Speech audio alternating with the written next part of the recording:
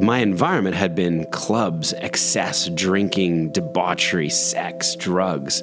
And my environment changed to a group of humanitarian doctors and nurses and surgeons who were giving the best of themselves in service to the poor. So I went into this completely healthy environment where the new norm was selflessness. The new norm was virtue and courage and tenacity and hard work in the direction of others, in the direction of serving others.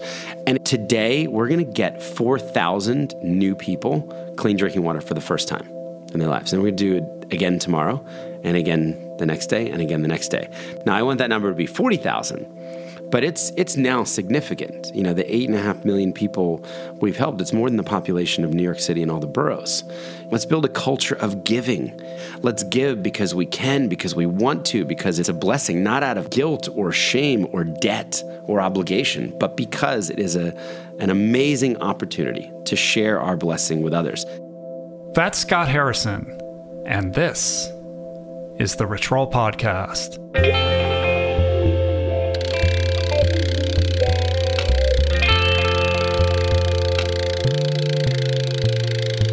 The Rich Roll Podcast. Hey everybody, what's the word? How you guys doing? What is happening? My name is Rich Roll. I am your host. This is a podcast. It's my podcast. Welcome or welcome back. It is indeed an honor and a privilege to spend a little high quality time with all of you guys today. Real quick up top, I wanted to let all of you know that due to popular demand and many, perhaps countless requests, the podcast is now finally available on Spotify. Yes, very exciting. You can find a link in the show notes on the episode page at richroll.com, or just search Rich Roll Podcast in the browse feature on that platform. For those of you that have been on this podcast ride with me for a while now, you probably know that a little over a year ago, I sat down with Scott Harrison, the founder of an organization you might have heard of called Charity Water. That was episode 305 from last July. Please check it out if you missed it. It is definitely one of my favorite episodes. And over the course of that 2-hour exchange, Scott held me, and most likely you, pretty much spellbound with his extraordinary yarn of personal and global transformation.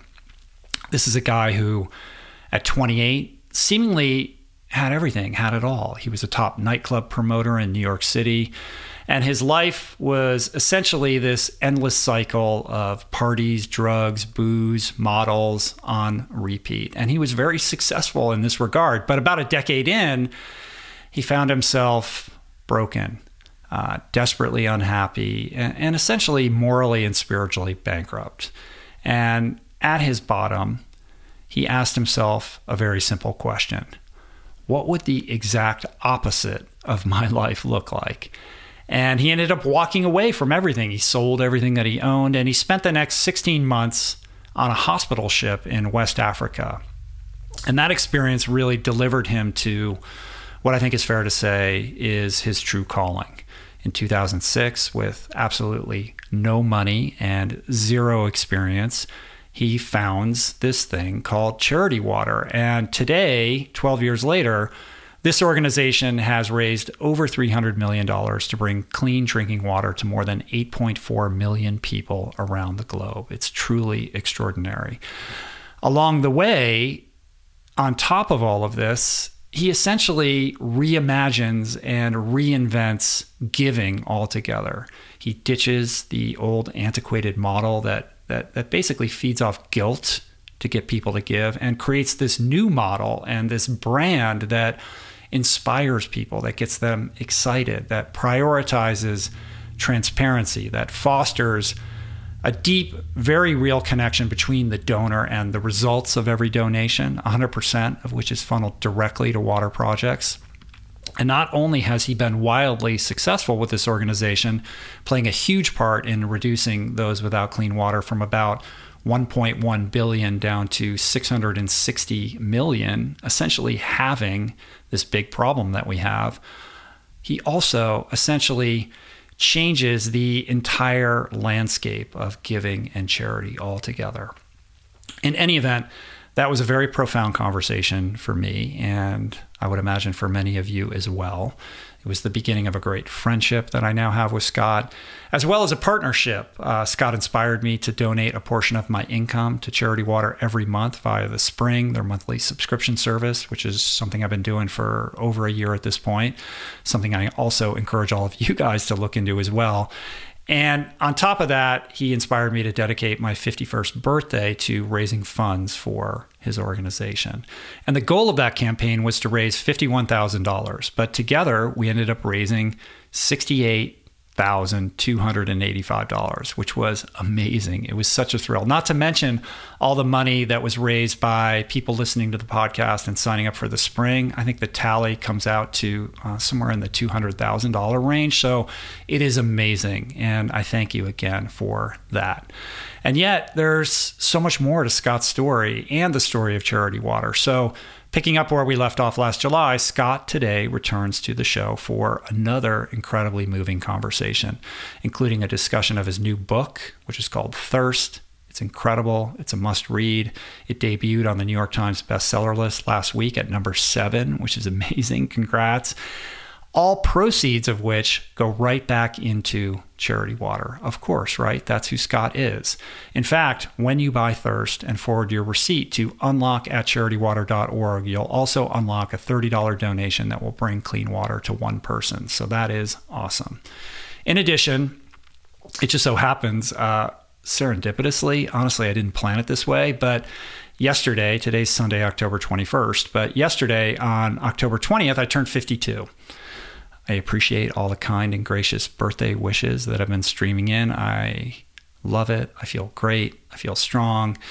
And, my life is an embarrassment of riches. I need for absolutely nothing. So once again, inspired by Scott's example, I am moved to leverage this occasion of my birth to do a little bit of good by helping bring clean water to those in need. But this time, the goal isn't $51,000 and it isn't $52,000 and it's not $68,000. It's $100,000, 100% of which will be deployed to provide clean water projects to over 3,300 people for the very first time. Projects that will save lives for basically generations to come. So specifically, this is my call to action and my request. I am asking that each of you donate $1 for every year that I have been drinking clean water, a pledge of $52. When the water projects are complete, Charity Water will then send all of those who donated photos and GPS coordinates so together we can experience up close and personal the exact community that we impact. And I can tell you that this experience is priceless. The goal, $100,000, is ambitious. I cannot do this alone, but with your help, I really do believe it's totally doable because together, this community that we have built alongside each other is very powerful. Together, for basically the price of a night out at the movies, we really can save lives and positively change the world. So to find out more, please visit my campaign page at my.charitywater.org/richroll. my.charitywater.org/richroll. The campaign will remain open through the end of December. And of course, I'll put a link up in the show notes so you can easily find it. And please consider a donation, whatever you can afford. And I thank you in advance.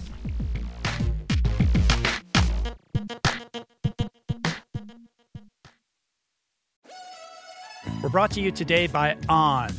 I am a total gearhead. I love researching the latest technology for the sports I enjoy. And I've learned that people often overlook apparel.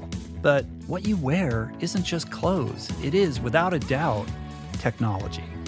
Technology that can make or break a performance. And I can tell you, after spending 2 full days meeting with the apparel wizards at On Labs in Zurich, that On is innovating in this space like no other with next-gen premium fabrics and just this heightened level of sophistication and precision and testing and development and intentionality previously unheard of that puts them just miles beyond the competition. I've been rocking On's high-performance running apparel, including the long tees, the weather jackets, even the climate jacket, all super lightweight, tailor-fit, built to move, and just gorgeous to get you out and get it done in fleet-foot comfort, no matter the weather. I'm super proud to be a brand partner with this impressive team. From increasing product sustainability to improved energy return and impact protection, truly Swiss innovation at its finest. To get you moving, On is offering an exclusive 10% discount. To redeem, head over to on.com/richroll and use code RICHROLL10 at checkout. We're brought to you today by Recovery.com. I've been in recovery for a long time. It's not hyperbolic to say that I owe everything good in my life to sobriety. And it all began with treatment, an experience that I had that quite literally saved my life. And in the many years since, I've in turn helped many suffering addicts and their loved ones find treatment. And with that, I know all too well just how confusing and how overwhelming and how challenging it can be to find the right place and the right level of care, especially because, unfortunately, not all treatment resources adhere to ethical practices. It's a real problem, a problem I'm now happy and proud to share has been solved by the people at Recovery.com, who created an online support portal designed to guide, to support, and empower you to find the ideal level of care tailored to your personal needs. They've partnered with the best global behavioral health providers to cover the full spectrum of behavioral health disorders, including substance use disorders, depression, anxiety, eating disorders, gambling addictions, and more. Navigating their site is simple. Search by insurance coverage, location, treatment type, you name it. Plus, you can read reviews from former patients to help you decide. Whether you're a busy exec, a parent of a struggling teen, or battling addiction yourself, I feel you. I empathize with you. I really do. And they have treatment options for you. Life in recovery is wonderful, and Recovery.com is your partner in starting that journey. When you or a loved one need help, go to Recovery.com and take the first step towards recovery. To find the best treatment option for you or a loved one, again, go to Recovery.com. What is the meaning of life? What happens when we die? What is our purpose here? If, like me, you ponder these delicious existential questions, I have got just the thing for you. It's called Soul Boom. It's a podcast hosted by everyone's favorite best friend and my friend, the deep thinking and deeply hilarious Rainn Wilson, where he communes with intellectuals and entertainers, theologians and philosophers in intimate exchanges that tickle the mind, heart, and yes, the soul. Subscribe to Soul Boom on YouTube or wherever you get your podcasts, and explore other groundbreaking series at voicingchange.media.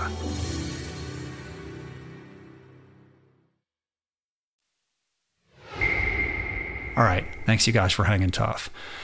Scott Harrison. You know, Scott he really is one of my favorite people. He is an incredible example, perhaps the best example of anybody that I know of what can happen, the extraordinary things that can happen, the impact and the sense of purpose and fulfillment that one can have when life is redirected from self-serving to selfless service. So picking up where we left off last July, this conversation recaps previously unexplored aspects of Scott's amazing story. It's about the progress made by Charity Water in the last year. We discuss Scott's new book, Thirst, which recounts the twists and the turns that built Charity Water into one of the most trusted, disruptive in the best way, innovative and admired nonprofits in the world. We talk about the role that Scott's faith has played in his journey, what charity really means to him, the fulfillment and sense of purpose that goes hand in hand with service, the power we all have to make the world a better place, and perhaps most importantly, why none of us should fear work that has no end. I love this man. I love his mission. I'm proud to support the work of Charity Water. And my hope is that this conversation will both inspire and empower you to do the same.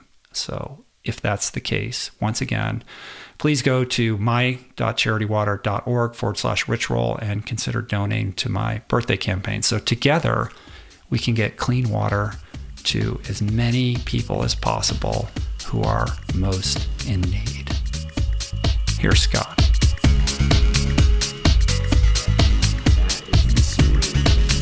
Oh, whoa. It's around. The whole thing's going to be a big circle. Okay, This is for San Francisco, right? 500 people, and then all the content is shot specifically in 360 just for the gala. So I'm doing a 3-hour screening tonight of all the content. Whoa. But it should be really special. What's the venue? It's the Armory. It's a 40,000 square foot huge. Yeah. I got the invite. I'm going to make it happen. Come with your dog again. Yeah, I think we're going to do it. That'd be fun. So cool. Just top up and... It's funny, this was actually this wasn't ours, was it? We sent an hourglass out as the invite to the well members. Oh, cool. The whole gala concept is called the Gift of Time. Uh-huh. Where You're always like next level with like the marketing stuff, man. Well, we're going to track so we're going to, I'll let you in just a little bit on the insight. We're going to crowdfund a drilling rig for $700,000 in the room. We're going to put everybody's names on it that donates anything, call it $100. And then I'm going to put up a calendar of the next 4 years and say, great, we have a rig. Now let's run it into the future. So every year is $1 million. Wow. So we're going to sell units of time. So I'm going to sell a drilling day, a drilling hour, a drilling day, 3 drilling days, which is a well, a drilling week, a drilling month. And as you buy time, we're just going to see this calendar, start filling out. Right. And what we're also going to do is we're actually quantifying the amount of time that you'll be saving women. So as you buy time, that's cool. It's turning into a multiple because we've got the data now. We've been interviewing in these villages. It's a completely different way of thinking about the impact, right? Yeah, not just dirty water is becoming clean, but the time that women are saving. What would you do with millions of hours? Right. The whole gender aspect of the work that you do, I think, is something that people don't realize until they become educated. The impact that the water has on education and female empowerment. Yep. Yeah, it's real. It's real. So women and girls, really women and girls only when it comes to water. Right, because break that down a little bit. I mean, basically, traditionally, the women are responsible for collecting the water, and this involves hours and hours and hours of walking each way to a well. That's well, it's not even a well. That's the problem. Right. It's a swamp. It's a pond. It's a river. It's often brown, viscous, dirty water, and they're at risk of animal attacks. We hear stories of women getting attacked by hyenas. They're at risk of rape, as they're far away from home. If you're a woman and you're giving birth, you've got to give birth away from home at the water hole. Right. So you're effectively camping out because you need the water. And, so not only, when we're able to bring clean drinking water into a village, not only are we eliminating that walk, therefore reclaiming all these hours every day. Imagine getting 5 hours back in your day, every day, 7 days a week. So it's transformative. The downstream impact of that can't even be measured because it translates into education and job, working and being productive in other ways. Yeah, it's incredible. There was a UN report that was released that they tracked the economic impact of water. So, look, we've said we know water makes people healthier. 52% of the disease throughout the developing world, or what some people would call the third world, is actually because of bad water and a lack of sanitation. But the UN wanted to see, what about the economics behind this? So they found every dollar that you invested in clean water and sanitation yielded a $4 to $8 return. Wow. So water made people wealthier. And it was money not spent on medicine. So if you're not sick, you're not headed to the clinic. I remember one of the things that used to surprise me was learning that the impediment for so many of these people is actually getting to the clinic. When they get there, the drugs are often affordable and subsidized, but the taxi to the clinic could be a month's wages. So you don't have it. Right. So your kid dies in the village of diarrhea, something completely preventable. So I love the idea that by bringing clean drinking water and sanitation into villages, you're improving the local economy. You're measurably lifting people out of extreme poverty. Yeah, it solves a battery of problems at the source. Speaking of the source, the last time we got together, it was probably a year and a half ago. And that was right on the eve of you launching The Spring. Yep. And in this past year and a half, your community was so helpful. has gone on to become super successful. And during that period of time, you wrote this book that just came out, Thirst. So congratulations on that. Thanks, Rich. Super exciting. Thanks for having me back. I'm about, I don't know, 50 or 60 pages into it. I'm right at the part where you hook up with that DJ that you used to employ at various nightclubs across Manhattan, who had found faith in a certain respect. And that guy kind of becomes your, he becomes like this, not mentor, but kind of like he ushers you into a new way of thinking about who you are and what you do. It's like a pivotal character. Yeah, there are a couple really important guides or mentors. I would have said at that time he was a mentor, even though it was a brief time of counseling that really moved me in the right direction. Yeah, it's funny. Dr. Gary, who you'll meet later in the book, it becomes really my first guide when I go to Liberia in Africa, and. You know, his story was so amazing. He was a surgeon from California, from this area actually, and he had heard that there was this hospital ship that surgeons could join and they could operate for free on people without access to medical care. And he signs up for 3 months. Right, I can leave my practice behind for 3 months. And when I volunteered and set foot on the ship, he'd been there 21 years. Wow, he never left. He's still there. Wow. I think he's on year 34 or 35. So there's a bunch of these characters, you know, throughout the book that just confirm to me that I'm on the right path, that this is a life worth living, you know, a life of service. Imagine giving 3.5 decades. He just never went back to his practice. He never went back to making money and you know, buying the cars and doing all the things we've been told since youth are the markers of success, the recipe of not only success, but being happy and living a fulfilled life, which we know intellectually is not the case. And yet it's so difficult for us to wrap our heads around a different way of living. And I think of all the people that I've met, you are not just a shining example of the power of service to transform life. I mean, you might be the best example of anyone I've ever met, of somebody who weathered a dark night of the soul and then was able to channel that experience into not only changing your own life, but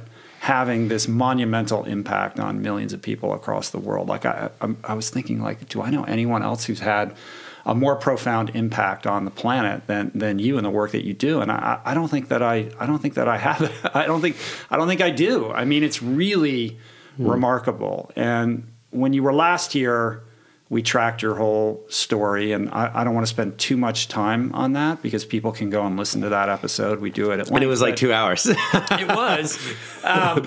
But the show has grown quite a bit, and not everyone's going to go back and listen to that. Yeah. So I think it is worth kind of recapping, you know, some of the highlights there to contextualize what we're talking about. Sure. You know, I think it's interesting. You get a little different perspective too when you write a book. When you spend 2 years, you know, and write 150,000 words, which became you start to understand your story in a different way. And you're like, oh wait, I forgot that thing was really important. Yeah, and you find the threads that connect everything. So I think, you know, my story was 3 acts. There was Act 1, which was growing up in a very conservative Christian home. My mom became an invalid when I was 4 after a carbon monoxide gas leak in our home. And this was a shock to our family. She almost dies. A faulty heat exchanger had caused the problem. And I'm instantly thrust into a caregiver role as a 4-year-old. I take care of mom. I'm doing the cooking. I'm doing the cleaning. I play piano every Sunday in church. I don't cuss. I don't drink. I don't sleep around. I don't smoke. So that's Act 1. Act 2, 18 happens. I discover New York City. It's actually probably most close to the parable of the prodigal son, where I just flip everybody the bird. Flip my parents the bird. I flip the church the bird and say, now it's my turn. Okay, I played by the rules. Now I'm going to explore the other side. And I moved to New York City. I felt like, well, if you want to rebel in style, I heard that there was this job called a nightclub promoter where you can get paid to drink alcohol professionally. So the thought of being a professional drinker was appealing. And, you know, at 18 years old, three years before I'm even allowed to be inside nightclubs, I just start climbing up the social ladder of New York. I want to be the king of New York. I want to be the guy spraying the champagne over the crowd from the top of the mezzanine or the DJ booth. And work at 40 different nightclubs over the next 10 years. So 18 to 28 is kind of a blur. Start with smoking, then drinking, then the drugs, then the gambling, then the pornography, then the strip clubs, then this just kind of descent into hedonism and debauchery and degeneracy. Yeah, and I'm going to interject from time to time, but apologies for that. But what I realized, like I knew you were a baller nightclub owner, and I knew you were partying pretty hard. But what I gathered from the book was you know, as somebody you know who's explored that terrain myself.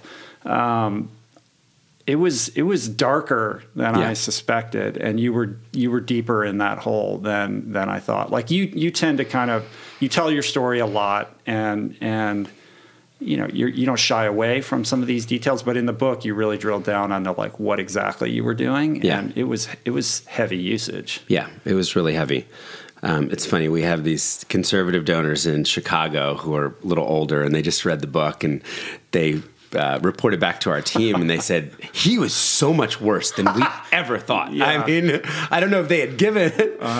Boy, it was he wasn't overselling the darkness. Yeah, I think, and that's one of the reasons I really wanted to write the book was to show people that it's never too late, right? Your past doesn't need to define you. And I think as you get through kind of section 1 or whatever, you're like, wow, that guy's way worse than me. Yeah. I mean, if he could be sitting on Rich Roll talking about, clean drinking water for the world, I mean, my chances are good at turning the page. So, I have this section 2 of my life, this kind of dark period and just hold on a second. Yeah. All right. So you can go there. Yeah. I mean, there's the part where, your partner ODs on heroin, and then you've got this bouncer who is threatening your life and with showing up at your house yep. with a gun. It's very cinematic.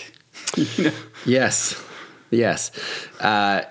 And I had health issues. So I don't, again, when you are able to write a book, there's just a long form, it's kind of like a 10-hour podcast, right? So I really remembered that one of the big things going on was just half my body went numb. Yeah. So after 10 years of partying, I started to break down.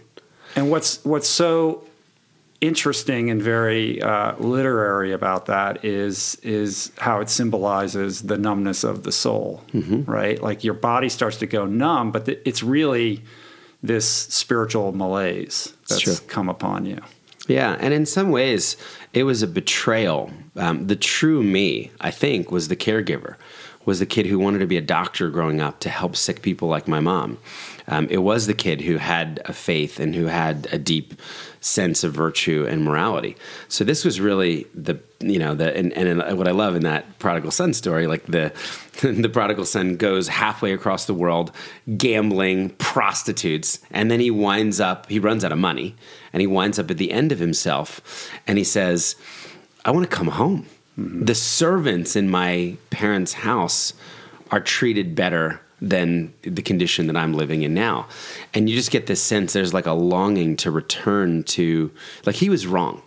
The exploration had led him to a really dark place. And that's how I felt.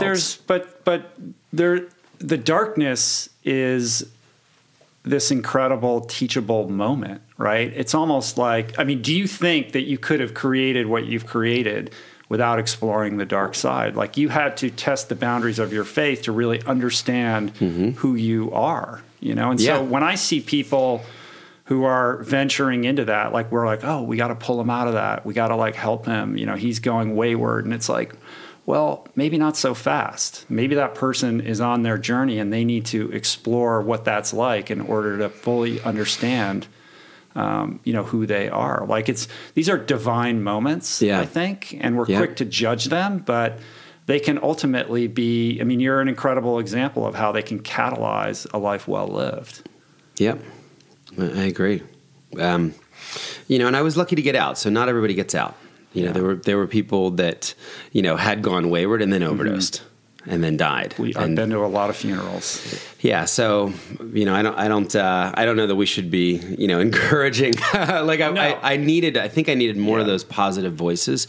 It's interesting. So for those that don't know my story, I wind up quitting everything at 28 years old and walking away from that lifestyle and asking myself the question, what would the opposite of my life look like? Not a pivot, not a 20 or 50 degree shift, because I actually tried that for a few months, this kind of 1 foot in, 1 foot out.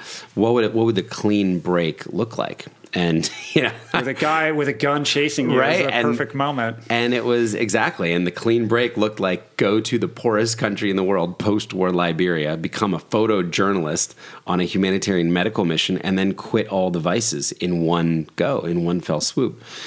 And it's funny. Somebody asked me recently, they said, so many people are struggling with addiction and struggling with trying to change their life.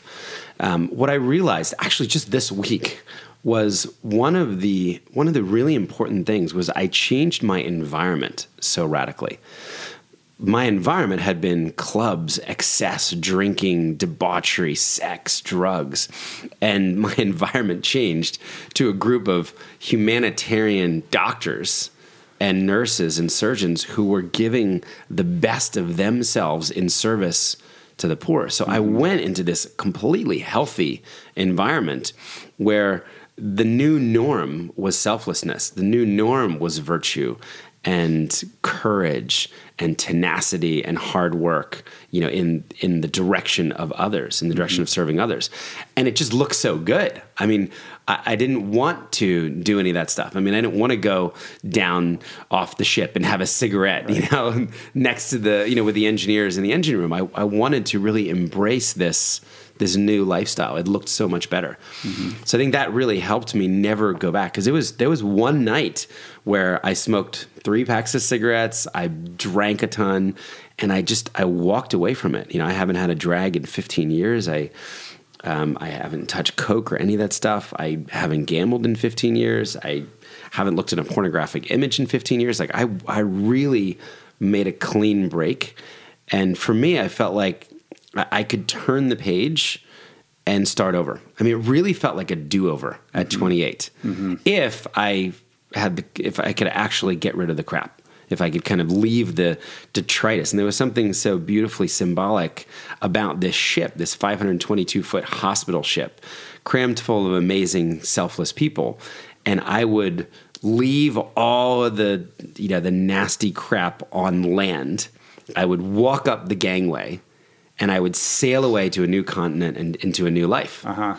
There was just something so beautiful about that idea. The cinematic aspect of this continues to unfold.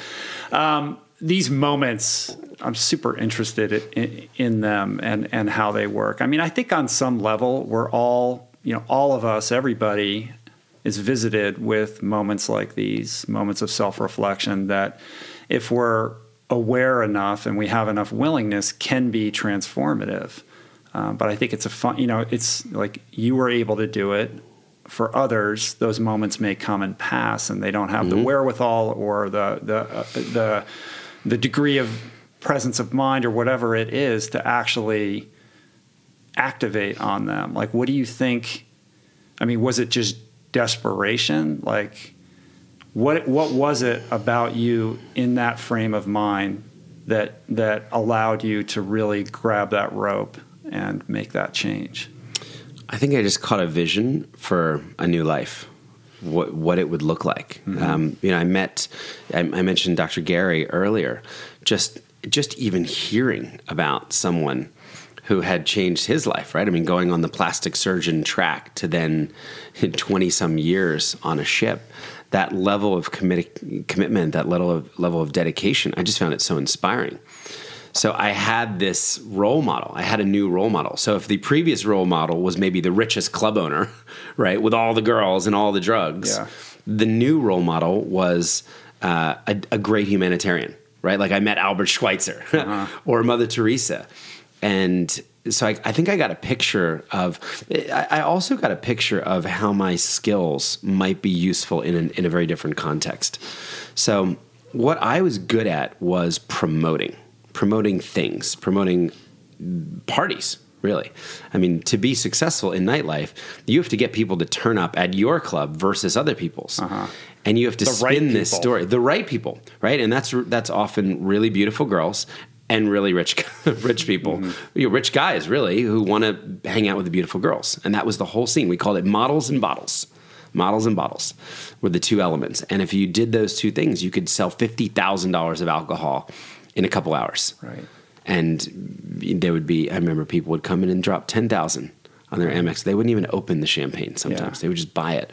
So to be successful at that, I was telling a story that if you got past the velvet rope, if you made your way into the right table and you sat with the right people and you spent all this money, showing off your wealth, then your life had meaning. And that was the wrong story. But I think I realized in that moment, I'd be able to tell a redemptive story, a story about people like Dr. Gary Parker, a story about the people that he was operating on, that he was saving the lives of.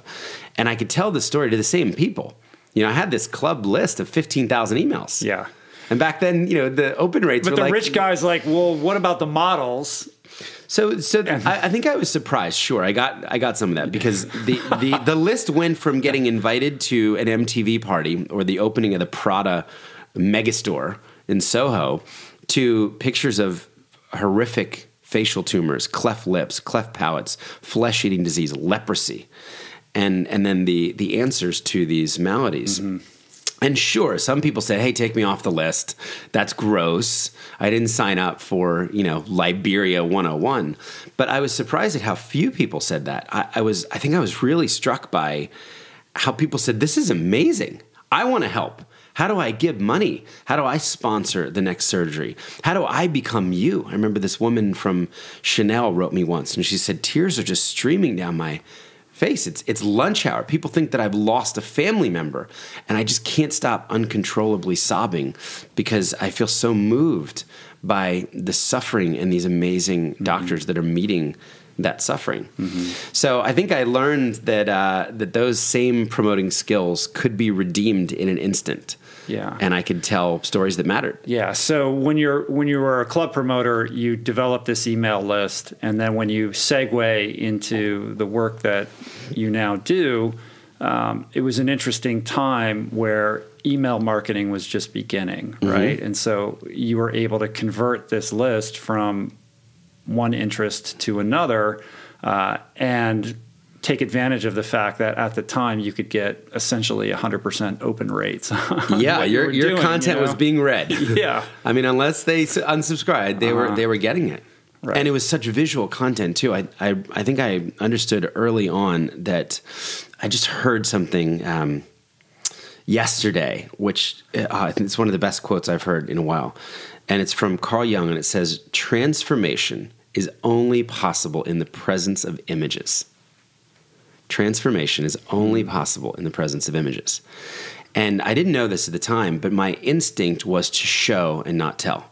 So the emails were super visual. I took 50,000 photographs that first year on the mission. I was just running around with my camera saying, here's what I'm seeing. Here's what I'm seeing.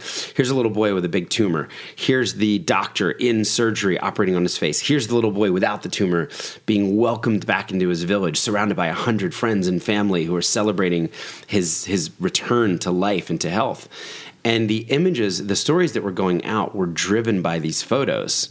The words were almost second. And I think it really worked. So many charities, I think, convey the problem through statistics. If I tell you or anybody, Rich, 663 million people today are living without clean drinking water, you look at me with that face. You just can't. I can't conceive of it. What's the difference between 663 and a billion, or 200 million, or 20,000? Exactly. It's hard. It's just hard for the human brain to really comprehend. So that's why these stories and these images, if I open up my laptop and I said, hey, here's a child that I just met a few weeks ago in Malawi, and this is the water that she's drinking, and this is what her mom looks like, and this is her house, and this is her school, and this is how far her school is from the house. And actually, she can't go to school because she has to go get dirty water. And she's been sick 6 times this year, right? Then you're immediately drawn into it. But I found that it was one thing to talk about dirty water and it was another to show it. And it just moved people in a visceral way. So, a lot of things were just happening. I was just exploring, could my email list be used for good? And so maybe those 10 years of debauched relationships weren't wasted after all. Maybe they could be redeemed. Maybe the skills of promoting, I could promote something completely different. I could promote something meaningful. I could promote radical generosity and compassion and empathy. I could promote clean drinking water for the world. So I was just making all of these discoveries without that much perspective at the time. It was just doing stuff. It was just a flurry of activity. Right. I mean, you have this light bulb moment that water is what's behind. You're with all these doctors. They're treating all these horrible conditions, and you begin to understand that these conditions are all downstream of one fundamental problem, which is that these people don't have access to clean water. If we can focus on the water problem, then we don't need stadiums full of people with tumors growing on their faces. That's right. That's right. And it begins really with, like, what I love about it is it just begins with one well, right? Like you come back to New York, you throw a party, everybody's That's the only thing I knew how to do. $20 in a lucite box, and you build one well. It's almost like I don't know if you had a grand vision at the time as to what this could become, but just executing on like one task as proof of concept. Yeah, and then you do your next, and then you do your next, and then you do next, and now there's 29,000. I mean, did you have an idea at that time that this could be what? Do you have perspective on what you've built when you think about Scott, 15 years ago or 12 years ago? You may not like this answer, but at the beginning. And this almost, I don't want to over spiritualize this, but I felt like I had a vision and I could see the end. And the end was the day on earth when everyone has clean water. So I could see the problem. Why wouldn't I like that answer? Well, because most people, so most people are saying, hey, one of the questions I get a lot is, hey, we're 12 years in, we've raised $330 million and we've helped 8 million people get clean water. And the question I most often get is, wow, Charity Water has been so successful. Did you ever think you'd do all this? Did you ever think you'd be so successful? And the real answer to that is this, I thought we'd be infinitely more successful. This is a fraction of what I imagined at the beginning. We have done so much less than I think we should have by now. I really thought it'd be billions. So I did have the vision at the beginning, and it did start with one. I didn't know that it was going to work, but the intention was I am going to give the rest of my life to try and end what I see on Earth as the biggest problem facing people, which is the lack of access to clean water. And then I'm going to start with one well, and then there's 2 wells, and there's 5 wells. But I did kind of, I'm moving towards this day when we all celebrate victory. It's a party, actually. It's a party at the end. It's the party when the entire world has clean water. So when you started, it was 1.1 billion. Yep. And now it's at 663. Right. Yeah. So it's about halved. You and other people, other organizations have essentially halved this. Even as population growth has grown. A decade plus. Right. And there's a lot more awareness now. But you feel like you should be further along. Yes. All right, good. Are you kidding? Yeah. It's clean drinking water. I mean, Charity Water gives away 100% of all donations, so I'm sometimes baffled at how we have been unable to move the trillions of dollars that are just sitting in bank accounts and donor advised funds that are helping no one. And we have not yet been able to tell compelling enough stories to move that money to helping people get clean drinking water. In your mind, is the biggest roadblock storytelling? What is the impediment? It's moving people from paralyzing apathy that is so easy to embrace when it comes with these huge global issues into action, into, hey, I could do something. And I think we have been pretty good at that by telling the stories of a 9-year-old who's donating their birthday to raise a couple $100 and a few people get clean water, or an 89-year-old at the end of her life, who's giving from her pension because, she wants other people to live to be 89 and have that same chance. I mean, I would say that you have been masterful in that. I mean, if you can just continue to scale what you're doing, the problem is inevitably going to be solved. And I think fundamentally what Charity Water has done with your stewardship is not only completely revolutionize and change the face of what giving is and looks like and how it engages the donor, but it almost functions more like a studio, like a Hollywood studio, than like UNICEF, because what you trade in is storytelling. Like you're working on the emotional impact that you can have on the public by doing this amazing job of telling the stories of the people that are impacted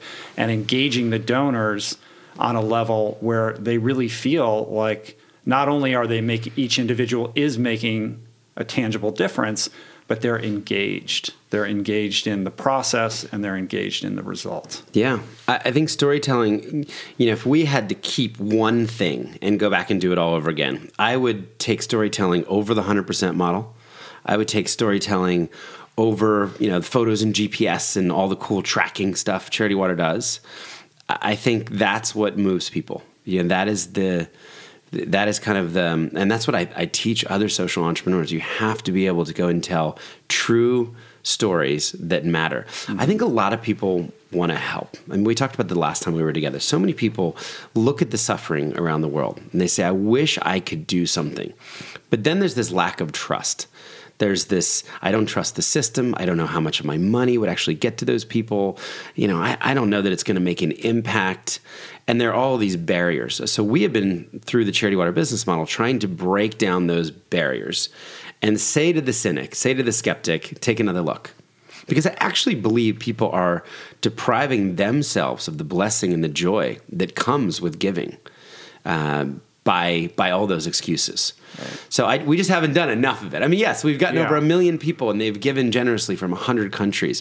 I really believe the best is yet to come. So I think in year where we just finished 12 years of Charity Water, I actually do think the best is yet to come. I mean, today we're going to get 4,000 new people clean drinking water for the first time in their lives. And we're going to do it again tomorrow, right, and again the next day, and again the next day. Now, I want that number to be 40,000. But it's now significant. The 8.5 million people we've helped, it's more than the population of New York City and all the boroughs. We're starting to add up, 7 states worth of people in impact. Wow. And it's 1/78th of the global problem. So you put 8.5 million into the current 663 and 1/78th, like that sounds better than 1/1000th, right? Like let's do 78 times more. Let's invite 78 times more people to participate. Let's invite more people to the party.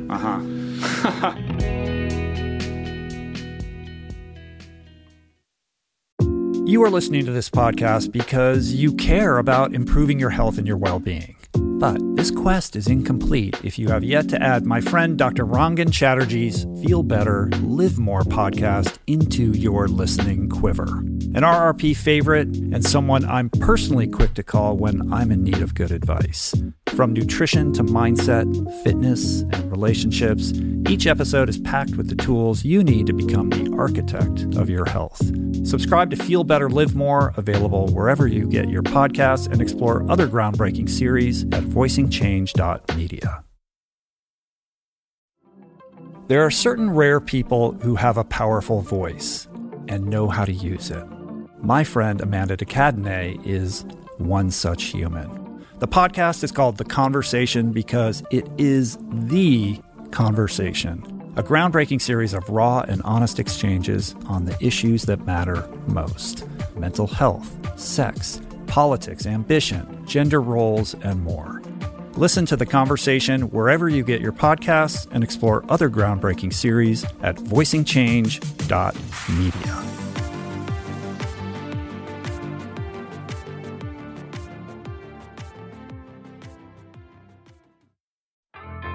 There is so much health information out there. It can feel overwhelming and leave even the most well-intentioned confused about what's what and who to trust. Well, the first person that I call when I'm seeking clarity is my friend and nutrition expert, Simon Hill, host of the fantastic podcast, The Proof.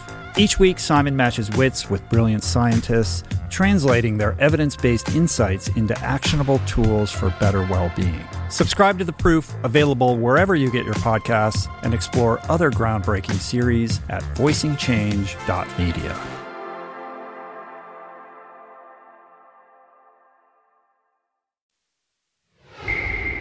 Backtracking to how you kind of conceptualize this at the outset, I think what you said is very true, that there are so many. It's now changed in the last decade, but when you at the outset of Charity Water, there's this tremendous distrust about charitable organizations. It hasn't changed that much, by the way. The data hasn't changed that much.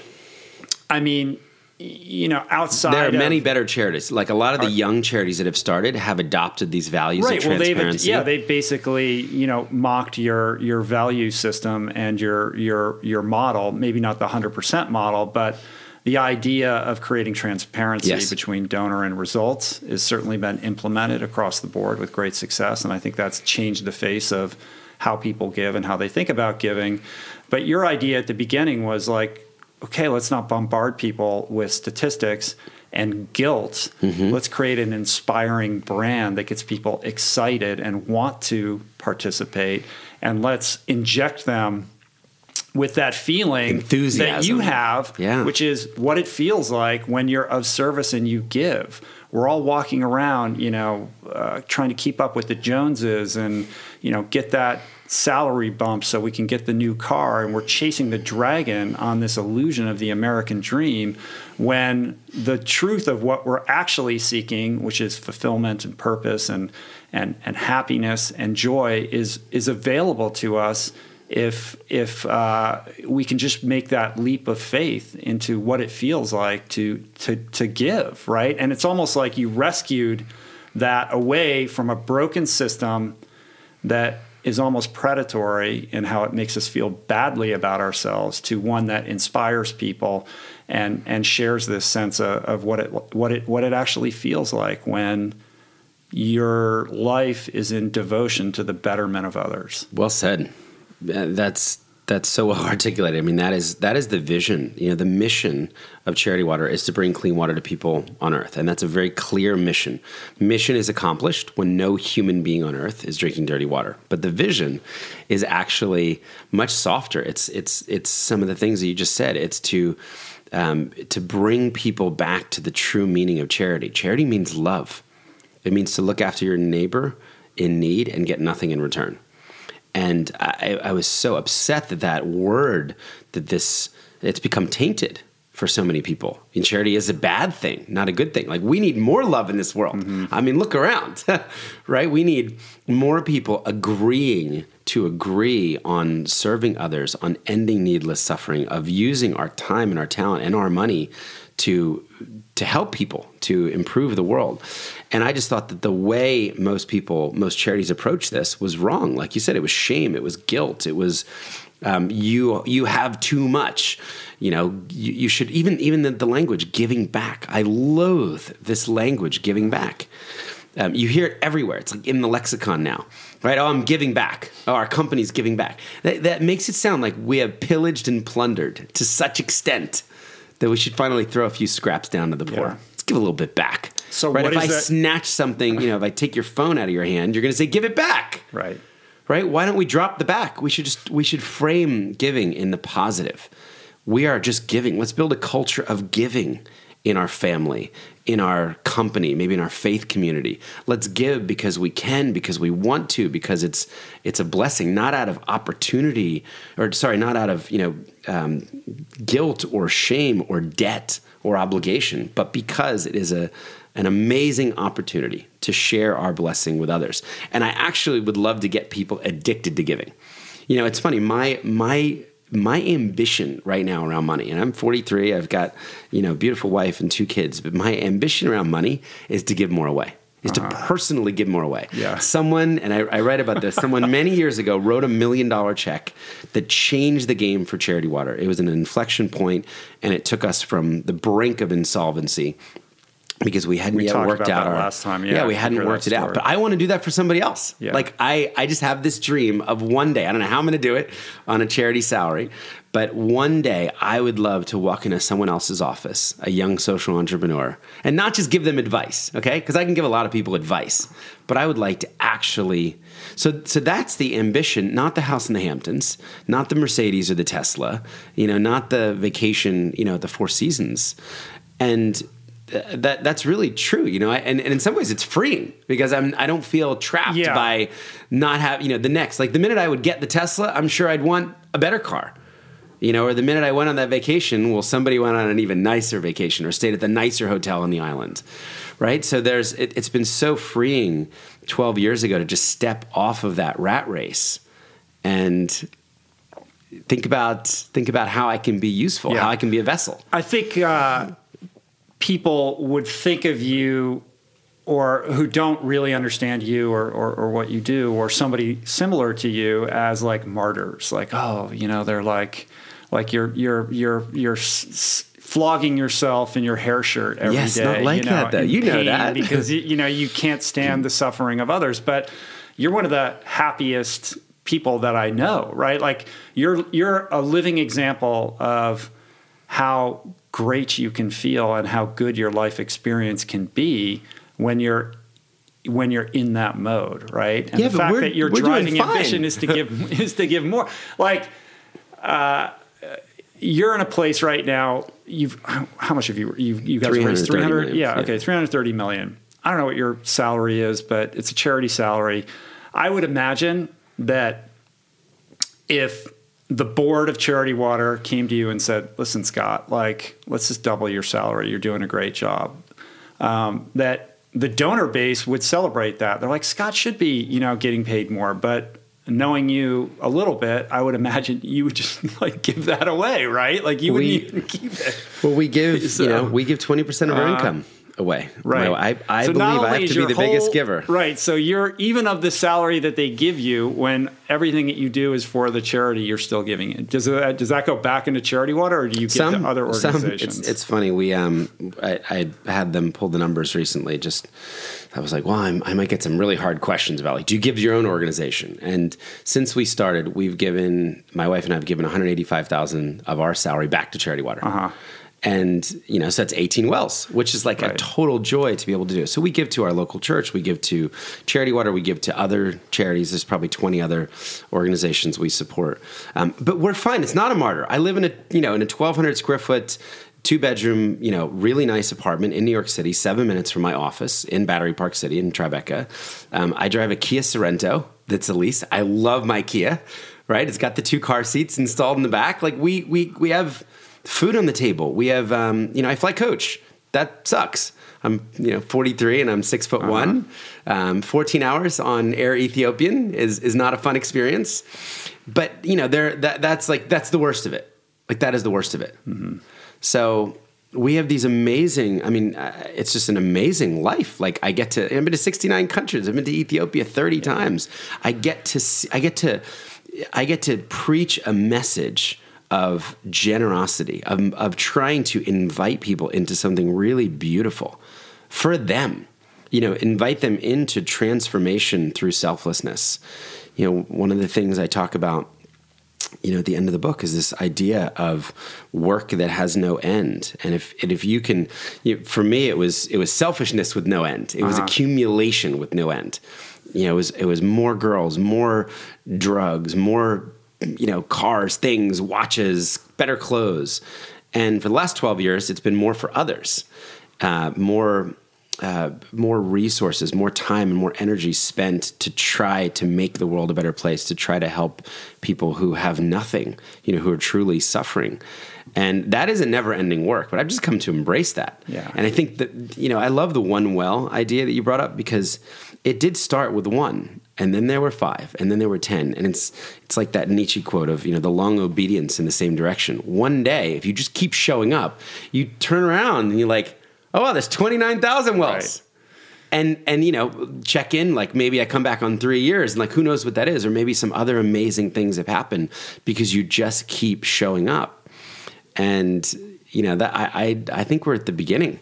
You know, I think like this is the beginning of the journey. I hope that I would be able to put in 30 years like Dr. Gary Parker and look back. I mean, think of how many surgeries he's done now. Yeah. And you probably signed up for a few surgeries. Oh, I'm going to go, I'm going to fix a couple cleft lips and cleft palates, and I'm going to go back to my practice in California, and I'm going to make a lot of money. And, you know, has it been tens of thousands of people he's operated on now who never would have gotten an operation had he not said yes, had he not answered the call? Do not fear work that has no end. Yeah, it's I love a rabbinical that. It is. Saying, it comes right? from an obscure rabbinic text. Somebody took a picture of that quote outside of Bodega 10 years ago in New York City, and I love that. It's like the call to, you know, infinite giving. Right. I think along the way, there's been these amazing kind of examples of almost divine providence, and I think the most sort of crystallized examples of that are kind of how you went from office space to office space, where at the last minute somebody would come in and like these problems would get these seemingly impossible problems would get solved through the generosity of people inspired by the work that you guys are doing. And there's stuff I couldn't even write about in the book because it would feel too creepy. I mean, you know, my editor's like, because we talked about this last time. The organization is not a religious organization. It never has been. I you know, pray. I have a non-denominational kind of Christian faith. And I have seen so many direct, clear answers to prayer. I mean, we had to take it out of the book because some of this stuff just felt like too over the top. But there was a moment when we didn't have an office space. We were working out of this Soho loft. My old club partner was just raging all the time. And, you know, he would bring people back that would do drugs. And I was sleeping on a closet floor when Charity Water started. Mm-hmm. And I go up on the roof and, you know, I'm just praying. I'm like, God, we need to get out of here. Like, we need to get out of here. We didn't have money. We could barely afford an office. And I finished praying. And at that moment, I check my BlackBerry.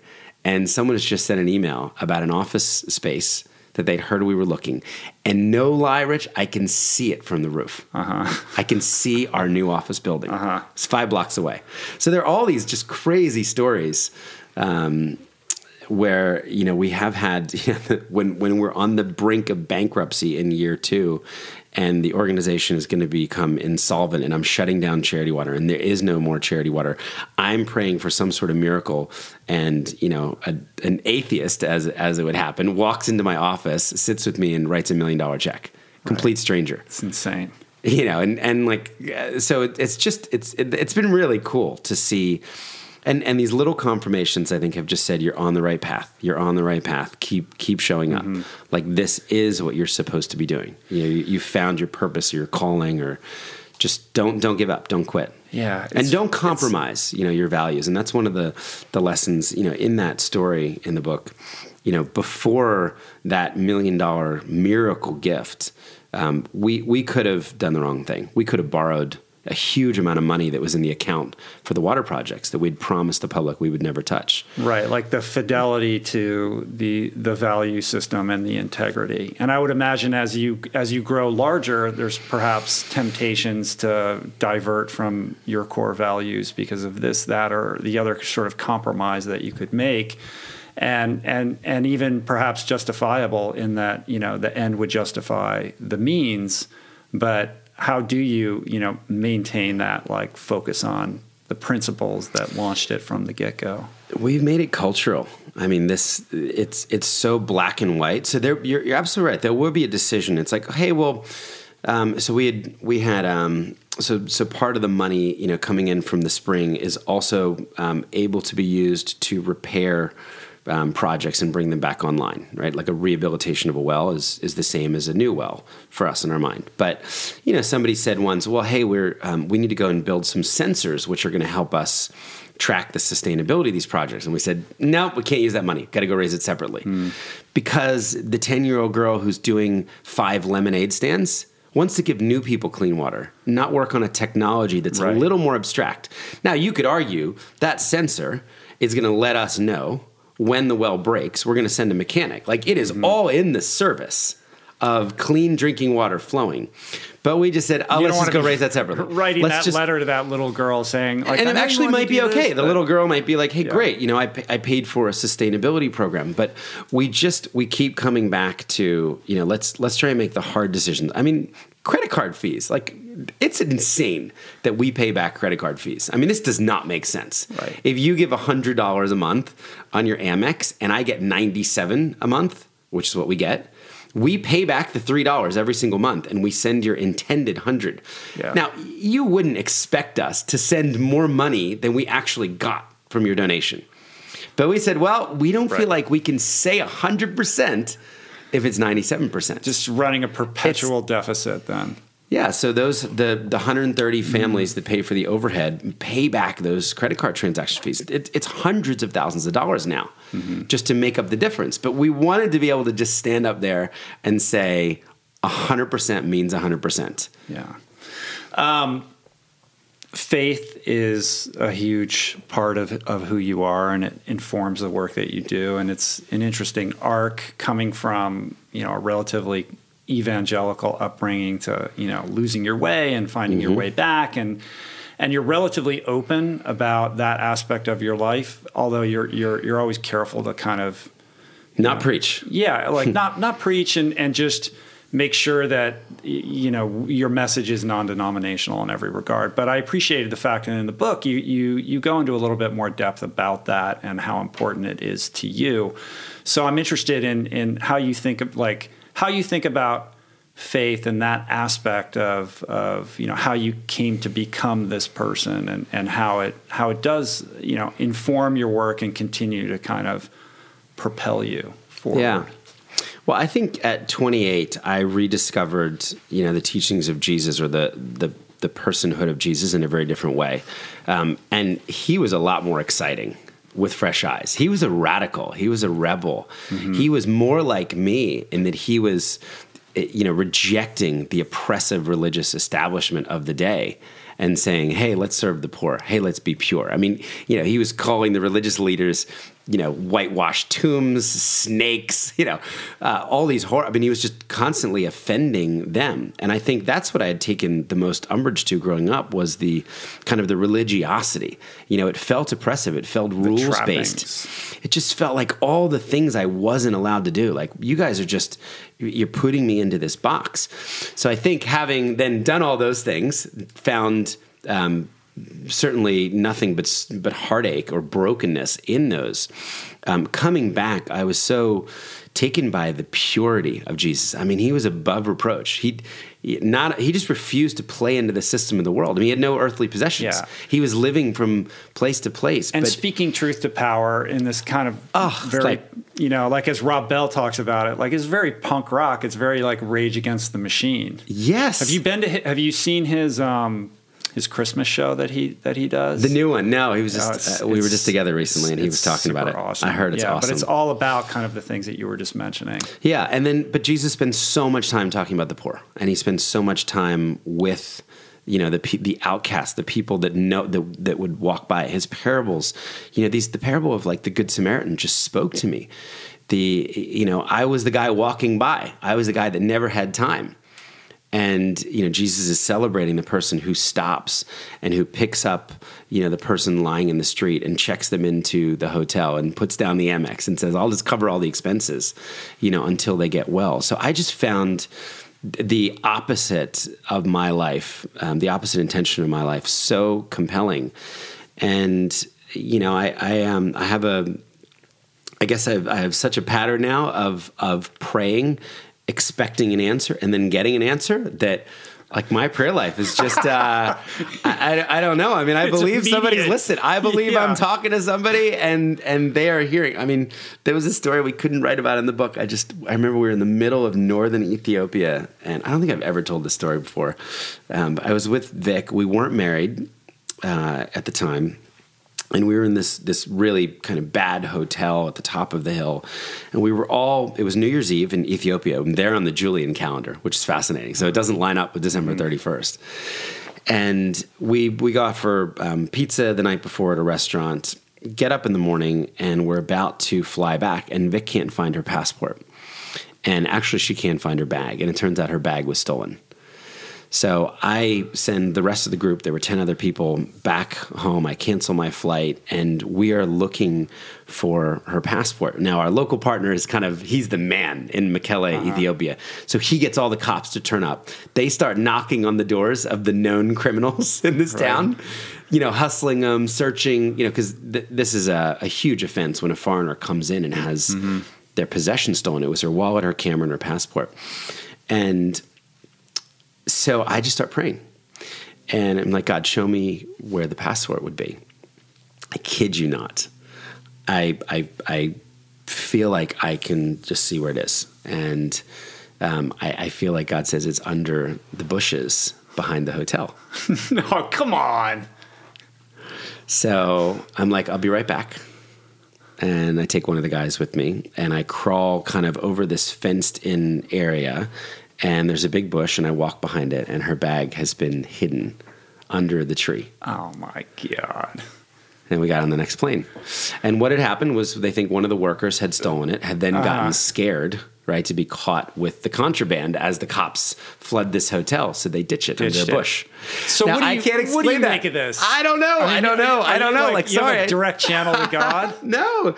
Believe me, and so many prayers have gone unanswered. I just lost my mom to pancreatic cancer 4 months ago. And I was praying until the end. I was praying for a miracle. I had pastors, people in my faith community around the world praying, and God took her. It was she died in hospice, and 4 months from diagnosis to death. So believe me, as great as that is, like to find a wallet under a bush, and I mean, there are just so many examples over the years that, again, I didn't want to put into the book because I don't want to freak people out and think that I'm completely nuts. But I do believe, or make it like a religious text that then becomes inaccessible for somebody, and they lose sight of what it is that you're actually trying to say here.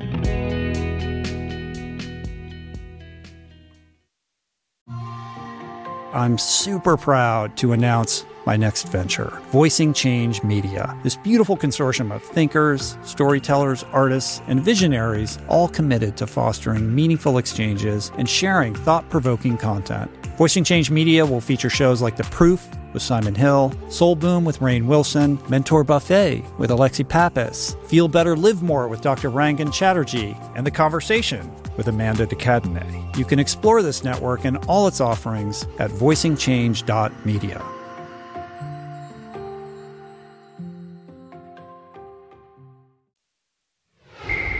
But I think there is something really compelling about this idea of looking to the example of Jesus, who was this amazing badass, who was able to embody these ideals that we all aspire to, but fall so short of, and to say, well, what would it be like if I actually tried to model my life after his behavior? Forget about all the trappings of religion, and just well, this guy did this, and this, and this is how he behaved, and this is how he interacted with people. What would it actually be like if I tried to do that? And then you really have done that, and your life has changed dramatically and impacted people all over the world. And you're not walking around barefoot, in a beggar's robe. You're a modern guy living in the modern world in New York City. But I think there's a lot of inspiration that we can take from that example of what it's like to just be, I keep going back to this, but to be in this mode of giving and service and exuding love and approaching situations from a perspective of how can I contribute to make this better, as opposed to what can I extract out of this to accumulate for my own, to account for my own inadequacies or insecurities. Well, the last thing I'd say about faith was just, Jesus always talked about the kingdom, the kingdom of God, the kingdom of God. There's just this language all through, bringing the kingdom of God to earth. And the nice thing about the last 12 years of my work with Charity Water is that even though it's a completely secular and non-religious organization, I feel like I get to bring what I imagine the kingdom would look like to earth through clean water. because I know that and heaven, right? Everybody might have a different opinion of what that might look like, but I know pretty much everybody would agree in heaven, no one's drinking dirty water. Like, dirty is illegal in everyone's version of heaven. A girl walking 8 hours with 40 pounds of disgusting river water on her back, getting raped during that walk, illegal. It's not happening. So in the most basic theology, I get through my work, through my non-evangelical work really, that involves Muslims and Jews and atheists and Hindus and Buddhists and Mormons. Like, I get to, people of all faiths, people of no faiths, Republicans, Democrats, Independents. I get to create this huge tent, but my theology of helping people get clean drinking water is in line with the work, which is a really freeing thing. And I think because you don't have to do what I do on a Sunday or pray to the God I pray to work at the organization or give to the organization. And in fact, most people don't. That's almost given me a freedom to say, well, this is what I believe, and this is my story. Yeah. And it's been funny just reading the reviews on Amazon of the book. So many people are like, I would never read a religious book. And I'm Jewish or I'm an atheist, but it was okay. It was okay. He didn't try and convert me. He didn't try and preach. But it's not a religious book. It isn't at all. It isn't at all. But, for anybody, I talk about prayer and some of these, some of these moments of answer to prayer or how I tried to re-experience faith. And, some people, like, anything having to do with faith is just completely taboo. Right. But it was just interesting of seeing people like, it was okay. I'll give him a pass because he didn't preach. Normally, I'm telling you, if you read the reviews, it's funny. It's like, normally I would never read anything with any religious overtone, but there's a big but. Well, I think that speaks to, in the same way that we have this crisis around giving and charity, the same can be said for our religious institutions. If you were to say, oh, you need to give back, or, UNICEF is knocking on the door, you're like, ugh, really? Similarly, for a lot of people, just saying the word religion or Christianity or God or any of these things conjures, provokes, provokes an emotional reaction that's wed to some childhood experience or something like that. And in many ways, the best of what faith-based organizations have to offer, could use a little Scott Harrison rebranding in certain respects, Well, certainly the transparency would be foreign for a lot of them, right? Right. Yeah. So where are we at right now? We're at 663 still in need. Still in need, and the spring has grown. Yeah. So your community was so amazing. It's been a year and a half since that started. There are now 29,000 people from 104 countries. Including countries in Africa, which makes me so happy. So there are people that are given monthly to the Spring from Africa that have heard about it. It's interesting. And we should just say Spring is your monthly subscription. Yeah, where people so Netflix give, for clean water or Spotify for clean water. 100% of what people give monthly goes straight out the door, provides clean water. We're then able to share stories of impact. And that has been, that's the future for us, because the drive-by one-time gift or the one-time birthday doesn't help you solve the water crisis. Right? Someone listening and says, oh, I'm going to give $100 once. I got to go find the next person the next year. So getting someone who says, wow, I think I could maybe sign up for this idea for a while. Like, I could sign up for the idea of a world where everyone has clean drinking water, and I can trust this organization. And that's, again, why I would hope, so many of our values are in that book. So you will get a sense at the end of it of who we are, what animates us, what values we really care about. And we're hoping to just keep growing a community of people who will keep showing up, like every month in, month out, in the same way that we show up for our content, in the same way we show up for Dropbox when we want to, access our photos. Can we get people to show up for others, for clean water? So that's now grown 29,000 people in 100 countries. The fascinating thing is the average across the community is exactly $30 a month, which is what it costs us to give one person clean water. Then we have kids giving at 10, we have people giving at 100, but it's just amazing to see that organic average is 29,000 people every month are getting 29,000 new people clean drinking water. And that's the number I want to add a 0 to. It's a great model for a lot of reasons, but also because it solves a dilemma that I know that you have historically faced every year, which is that no matter how much money you raise in a year, you got to start over from 0. And after, January 1 was a dark day, 10 Rich. years of doing this, at some point, working 80-hour weeks, like it's going to catch up to you and you're going to burn out, right? Like, so I know you've kind of butted up against the edges of what that feels like. Yeah, I mean, I wrote about that too. I for years, people were saying that I would burn out, and I'd be like, "I'm still here. Just did 98 flights last year, 150 speeches. Look at me, not burned out yet." And it took about 9 years. And there was a really dark moment where I did want to quit, and I managed to come out of it. And I actually hope that writing about that experience, in fact, other social entrepreneurs have told me, other entrepreneurs in general have said, "Hey, I felt there. I've been there." The way that I came out of it was realizing that I had put so much of my personal identity in the success of the organization. So when Charity Water was doing well, I was doing well, and Charity Water had done well for 8 consecutive years. And then the 9th year, when we didn't do so well, when our donations dipped for the first time, Scott didn't do well. Mm-hmm.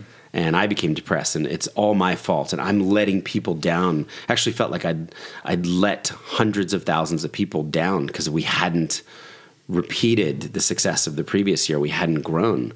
And there was a really important time and lesson that I learned, which was, okay, I am more than my organization. I'm a father of 2. I'm a husband, and actually in that year, outside of the money that we raised, it was our best year. We didn't compromise our values or our integrity. We pushed sustainability forward. Our team had a great year. We hired some extraordinary people that we onboarded. It's just we didn't raise as much money. So that kind of led to me saying, all right, I'm not going to quit.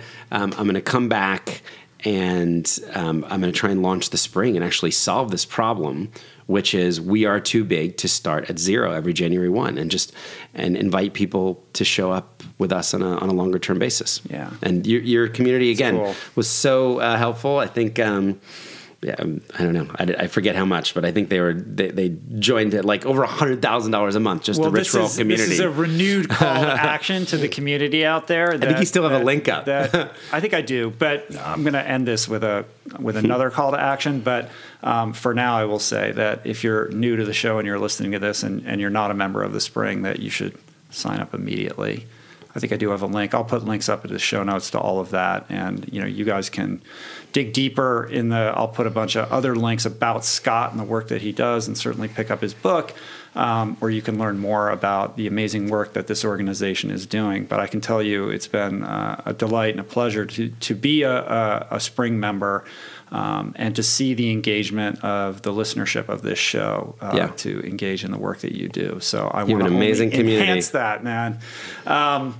So how many times are you traveling now overseas to oversee the work that's going on there? 3 times next year. It's not really overseeing the work anymore. So we have an amazing team that does that. There are 19 people at Charity Water whose full-time jobs are flying around. Think of them out there with clipboards, making sure the work is being done with high quality, working with our partners, and then auditing, making sure the money's being spent well. So I'm typically out telling stories, or trying to recruit more overhead donors, because that's a challenge. Yeah. We have 1 million people that have given on the water side, but I need to make sure that I can continue to pay for our staff and our office costs and our flights. So what's the annual budget just for managing overhead?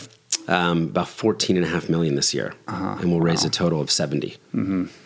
So we're very efficient. We might spend 85% of our money on programs and 15% to run it, but still that money has to come separately.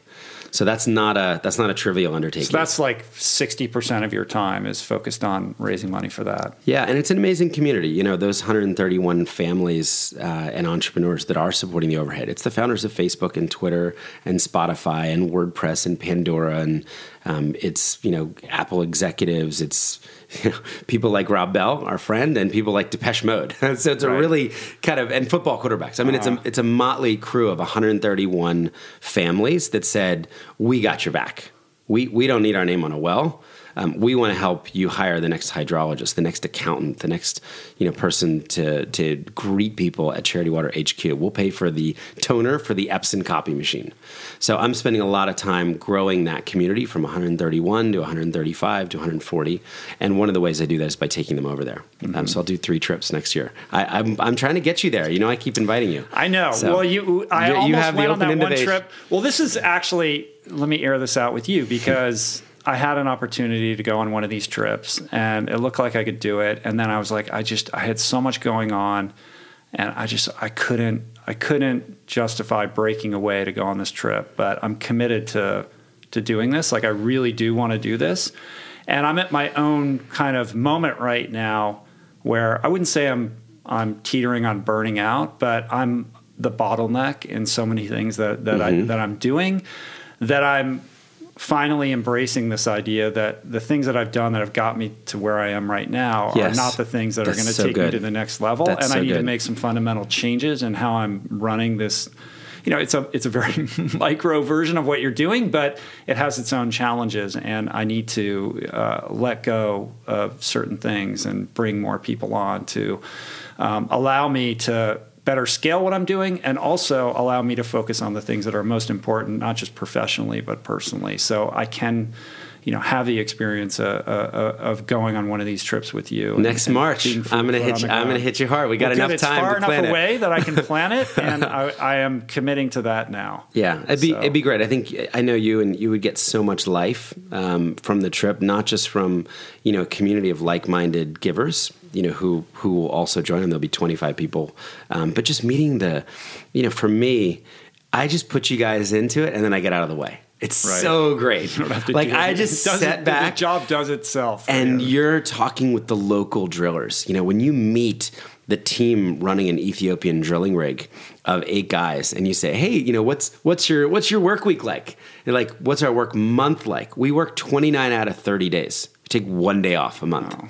Mm-hmm. Okay, because there's an 8-month dry season in Ethiopia, and they want to maximize it because when it rains for 4 months, they can't drill. So they leave their family. So then, you're asking the questions, right? You're interviewing them.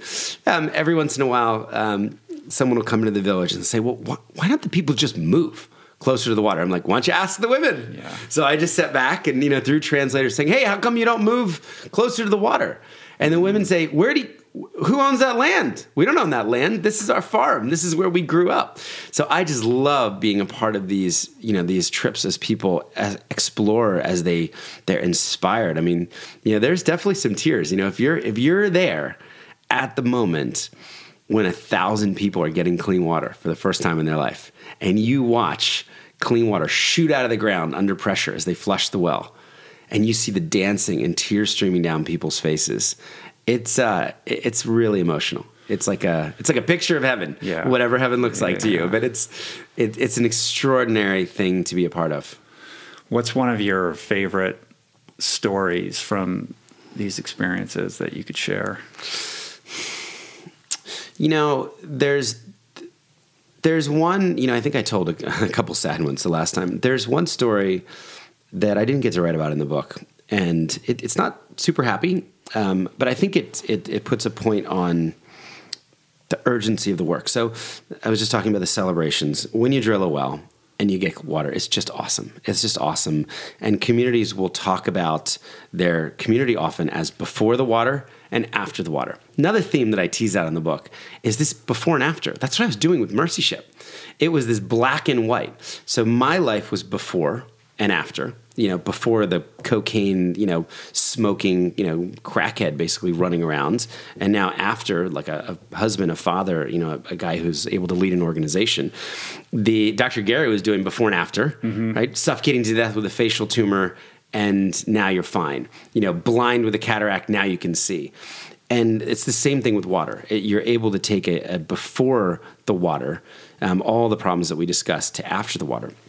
So there was one of these celebrations, and it was in Ethiopia. And normally everybody is happy. There's music, there's lolling, which is the women just shouting at the top of their lungs.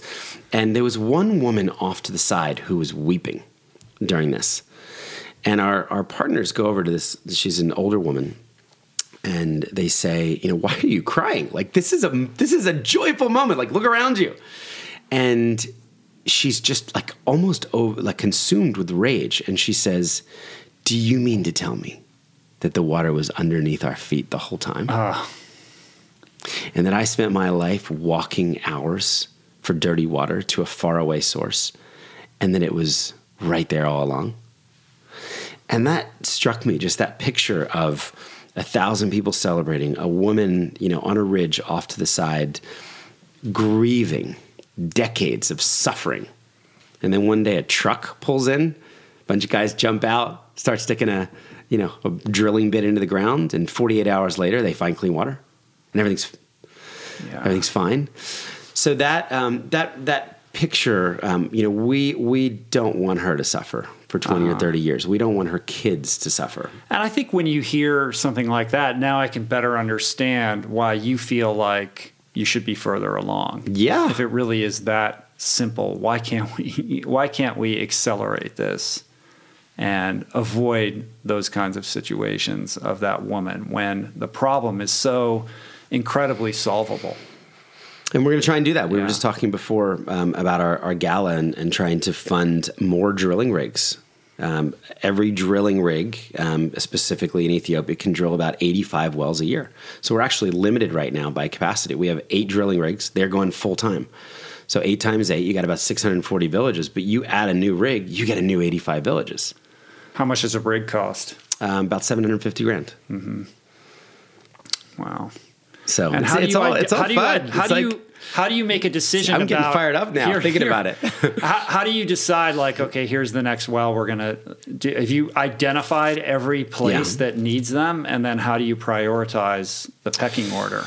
So now being at scale, in the beginning it was just, hey, we got money for 10 wells, drill them wherever you want. Now, when you're more at scale, there are plans. There are often 3 to 5 year plans for different districts in all these countries we work in. I think we're active in 17 or 18 countries this year. So there's a plan for the Chikwawa district in Malawi. There's a plan for the Rulindo district in Rwanda. There's the plan for Tigray. We know what 100% coverage looks like. Sometimes it's 60 million to go. Sometimes it's 200 million to go. Sometimes it's 14 million to go. And we're working towards that 100% coverage. So it's not a random, haphazard, let's just drill a few wells. It's a clustered approach. So you bring a new well in, a new rig in, you get a new cluster in action. I see. So it's really exciting. Yeah. I mean, I'm really optimistic. And what are the sort of political hurdles that you have to jump over? I mean, are you dealing with village politics and lots of personalities? And have you had pushback and issues where you have to really figure out how to grace people in a certain way to make it happen? Yeah, people. That's surprised me, and I think it surprised a lot of people that when it comes to water, we're not encountering resistance. Now, we have said we're not working in conflict zones, so we're not working in Yemen. We're not working in Darfur or Sudan. We're not working in these places where there's active war going on. We're not working in despotic countries where the government actually doesn't want any NGOs to come in. That leaves us foment a revolution. Right, but that leaves us like 50 countries that we can work in where the government is saying we're doing our part. Will you come and help? So that's the amazing thing about water. I mean, we're making them look good. Like, do you think when we come in and take one district in Rwanda alongside, the Rwandan government is so interesting. They actually match our money 90 cents on the dollar. Yeah, I was going to ask, can't these governments give you some part of their tax base for you to then fulfill on, They are, but the money that they're spending is a fraction of what's needed. That tax base is being, first of all, it's a small amount. It's being split among roads, among healthcare, among energy, power lines, cell towers, water. There are all these different things they have to do. So we are seeing governments spend money, but in certain cases, they are matching our dollars. So we've done about $12 million in Rwanda, $12 million in Rwanda in the Rulindo district. It's a tongue tie. And the government has put $11 million alongside ours. So it was really a $22 million program over 7 years. And we started at, I think, around 20% water coverage. We're at 99%. Rich, we're almost there. Yeah. This district has nobody, in a couple months, we'll have nobody drinking dirty water. Now we're moving on to the districts to the side, and we're going to start over again. So it's really hopeful seeing that. We're not seeing resistance. Every once in a while, a mayor will come and take credit, right? Oh, my good people, I have brought in the water. But we don't want the credit. We actually don't want the credit. The whole beauty of the business model is that Charity Water is getting everyday people to care, to act, to engage, to join this community. But the actual work is always done by the locals. For the work to be sustainable, for it to be culturally sensitive and appropriate, it has to be led by the locals. So they get the credit. So it's amazing rolling into Ethiopia. And people don't know who Charity Water is, but they know and celebrate our local partner who's running those 8 drilling rigs. One of the things that I thought was most touching at the gala in New York last winter was that you had a bunch of those people, a bunch of the locals there, and you made such a point of celebrating these individuals who are actually doing the work, boots on the ground. Yeah, and allowing people to really they're the heroes. Understand that's why it's fun. Who these people are and the sacrifice that they're making to be away from their family for such extended periods of time. And when you come in March, you'll be so inspired by them. I mean, you'll really see. We'll get out of the way. We'll just say, hey, go ask them. Teklawani, tell everybody why you do what you do.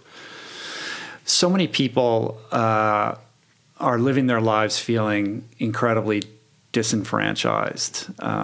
They're disconnected from the fruits of their labor, from anything that provides them with passion. They're just trying to get through the day and pay the bills. And there's this malaise, this sense that one person really can't make a difference. I can put a quarter in the little box from whoever when I'm walking into Walmart, but is that really doing anything? And so I love how a big part of the ethos of Charity Water is helping people to really reframe that and to really understand that one person can make a difference, a very tangible, impactful difference. And with that comes this sense of purpose that can overcome one. And in doing that, you tell amazing stories about, everyone from the girl at the lemonade stand to whoever. So I thought it would be nice if you could tell one of those stories for somebody who's listening to this who feels like, I'm hearing everything Scott's saying, but I don't know how I could have that kind of feeling in my own life. First, let me I know you haven't gotten there yet, but you basically just delivered the end of the book. So I'm going to read the last, all right, cool. The last line. You didn't even know where I was going to end, but that's it. No. So it says, at last count, Charity Water's funded more than 28,000 water projects that'll help 8.5 million people get clean water, people who will never have to experience what it was like before the water ever again. We still have so much work to do, yet every day I wake up hopeful that we will solve this problem in my lifetime. I believe that together we can bring life's most basic necessity to the 663 million people who still don't have it. I'm just one guy who built one charity, but it's made a little dent in the water crisis. Next year, we'll make a bigger dent. And this is how the problems of the world get solved, one, by me and you and us. I really believe that. It's beautiful. As we all join our voices together. So I'll end on a story. It's a new story. It's not in the book. We were about to launch our big World Water Day campaign March 22nd at the organization. We had a whole campaign lined up. And then somebody opening up the mail at HQ gets a note, little picture, and $8.15. And we learn it's from a 6-year-old named Nora. And the note says, "Dear Charity Water, I saw your video, and I'm sending in $8.15 because I want kids to stop dying of bad water. I want kids to stop dying of bad water." And she draws a picture of herself next to a well in Africa, what she thinks a well looks like with clean water coming out. So Charity Water, we're storytellers. Stop the presses, cancel the campaign. Let's see if Nora will let us put her on camera and tell her story. So we have a camera crew down in Virginia a week later, and Nora opens up her house, this 6-year-old girl. And on camera, she's this precocious girl that says, "Well, I saw the video, and I went up to my room that night, and I asked myself the question, should I give my money or should I keep my money? Should I give my money? Should I keep my money?" And she's back and forth, and it's so cute to hear. And she says, "So I came down in the morning, I said I would give my money." So she drops $8.15 from her allowance, and she mails it in. And Oh, there's so much there, right? The purity of heart. And by the way, we're all asking ourselves the same question, it's the right? same thing. Should I It give? doesn't Should I not? change. Should I trust? Should I not? So she comes out on the right side for her. And we launched a campaign around this 3-minute video, and she's beautiful. She has this heart to serve others, and when you see her on camera, you just melt. You're like, I want to be that pure. I want to, like the simplicity. Back to the Bible, Jesus said, "Let little children come to me." Right? We will be led by children. The simplicity of children to teach adults these values of generosity, compassion, and purity. So we just told her story, and we asked everyone just to give $8.15. And how much was raised? I think we raised $80,000 in a day. Right. So that's It's like 8 wells. Yeah. And her Nora. seed, her vision of $8.15 turned into 1,000 times more. Uh-huh. And what does she think of all this? She loved it. And hopefully we'll get to take her there. Yeah, it's hopefully really she can cool. go and see some of that impact one day. We do think about that. Like, how do we close the loop? But I would hope that even Nora might live her life a little differently. That the feedback loop, that seeing people respond, might even encourage her to give Of course it will. $18 and $80. Imagine being that age and then suddenly you're the seed that germinates this amazing flower. That has to impact her and make her think. It had to be an amazing feeling for her. Yeah. Even It was if an amazing she's too feeling young for to us. really understand it. Yeah. That is incredible. And I think it does speak perfectly to this idea that one person really can make a change. And I love this idea of I'm like back to this literary thing, like this symbology of like purity. Is there anything more pure than water? Like taking it back to its biblical roots and the way that we all cleanse ourselves, our bodies and our souls through clean water, right? And that's essentially what this is all about, the clarity of purpose and the simplicity of what water represents and how powerful it is. Mm-hmm. It's really amazing. So great. Let's close this down. If you could just leave us with a thought about what it means to live a life of service and how you think about that and without repeating what we've already talked about, what you think it would mean for another person to extend themselves in service and the kind of downstream impact of that. Freedom is the first word that comes to mind. I mean, for me, I can only speak for me. I just found such a freedom in redirecting the intention of my life away from accumulation and selfishness and status and, all the things that we see on TV and on social media that we're supposed to want, that we're supposed to climb higher for. And it was just freeing to say, I'm not going to play that game. And I'm going to look at the resources that I've been blessed with, both, the resources and the talents maybe around promoting or storytelling, the money that I have, and how can I use those to be a blessing to others. And I think it can start small. It can start with $8.15. It could start with a birthday party where the first well was built. And for me, I just wanted more and more and more. And the more I gave, the more I wanted to give. I love that. The more you give, the more you give. And I would encourage people just to step out and, set the cynicism aside, give your time, and you're going to want to give more time. Maybe it's a local charity, maybe it's something in your neighborhood, but dig in, give your money and give it to an organization where you actually feel like you're going to see the impact and it's not just going to go into a black hole. But I would hope that would feel good and you'd want to do more of it and more of it and more of it. And the next thing you look back and you say, wow, I just was preparing a donor report recently for a family who'd been with us for 8 years. And we said, here's your total 8 years of giving. Here's your impact all around the world. And they wrote back and they said, we had no idea it was that much. We had no idea. Wow. We had given over $500,000. I think they felt like it was less than half of that. And that's the experience, right? When they were just showing up every year, giving as they could, giving some profit to their business. And then, we're like, hey, here's your summary. You're like, oh my gosh, it's kind of like screen time just popped up. Yeah. And I was like, oh my gosh, I spent that much time on my iPhone last week. How's that possible? So I would hope, in the positive, as you give your time, as you give your talent, as you give your money in the service of others, you do get to look back and say, wow, that's a significant impact. I really have transformed people's lives and transformed my own life in the process. Well, you have transformed my life, and it's been a blessing and an honor to be able to contribute to your incredible organization, man, and you inspire me in more ways than you know. So I thank you for your service. Thanks for doing this here today. And I wanted to kind of end this by saying that this podcast, I believe, is going up on October 21.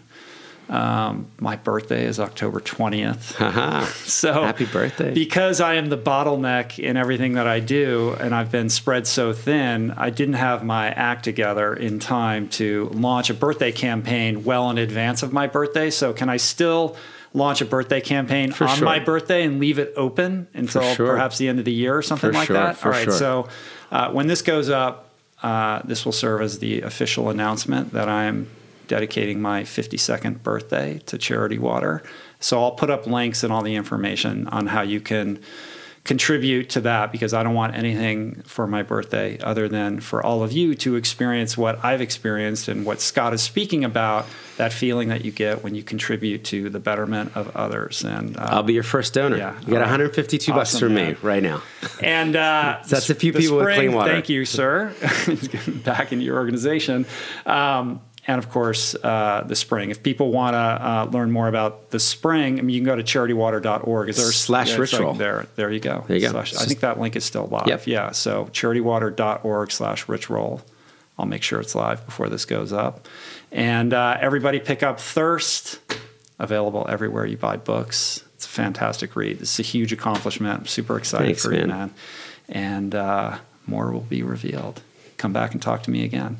Cool. Maybe we'll do one from Ethiopia in March. That would be cool. Let's do a 30-minute pod from a well opening, okay? Only 30 minutes? Well, like from a well opening. We could interview some local people with translators. Come on, let's do that. That would actually be amazing. I would love to do that. And we'll see. We might even be able to get to one of your birthday wells. Okay, I'm gonna work on it. All right. Thanks, Scott.